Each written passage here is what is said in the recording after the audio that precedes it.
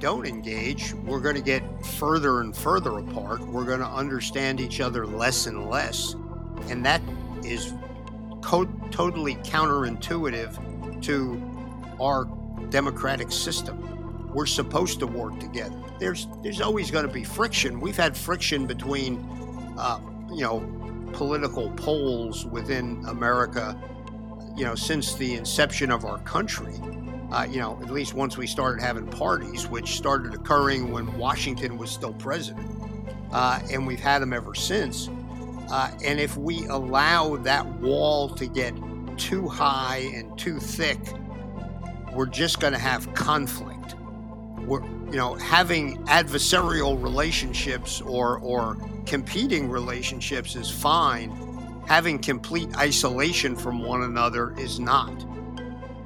To hear more of my interview with Dr. Steve Bucci, search The Joe Mobley Show wherever you listen to podcasts. The show airs Monday, November 30th. Hope to see you there.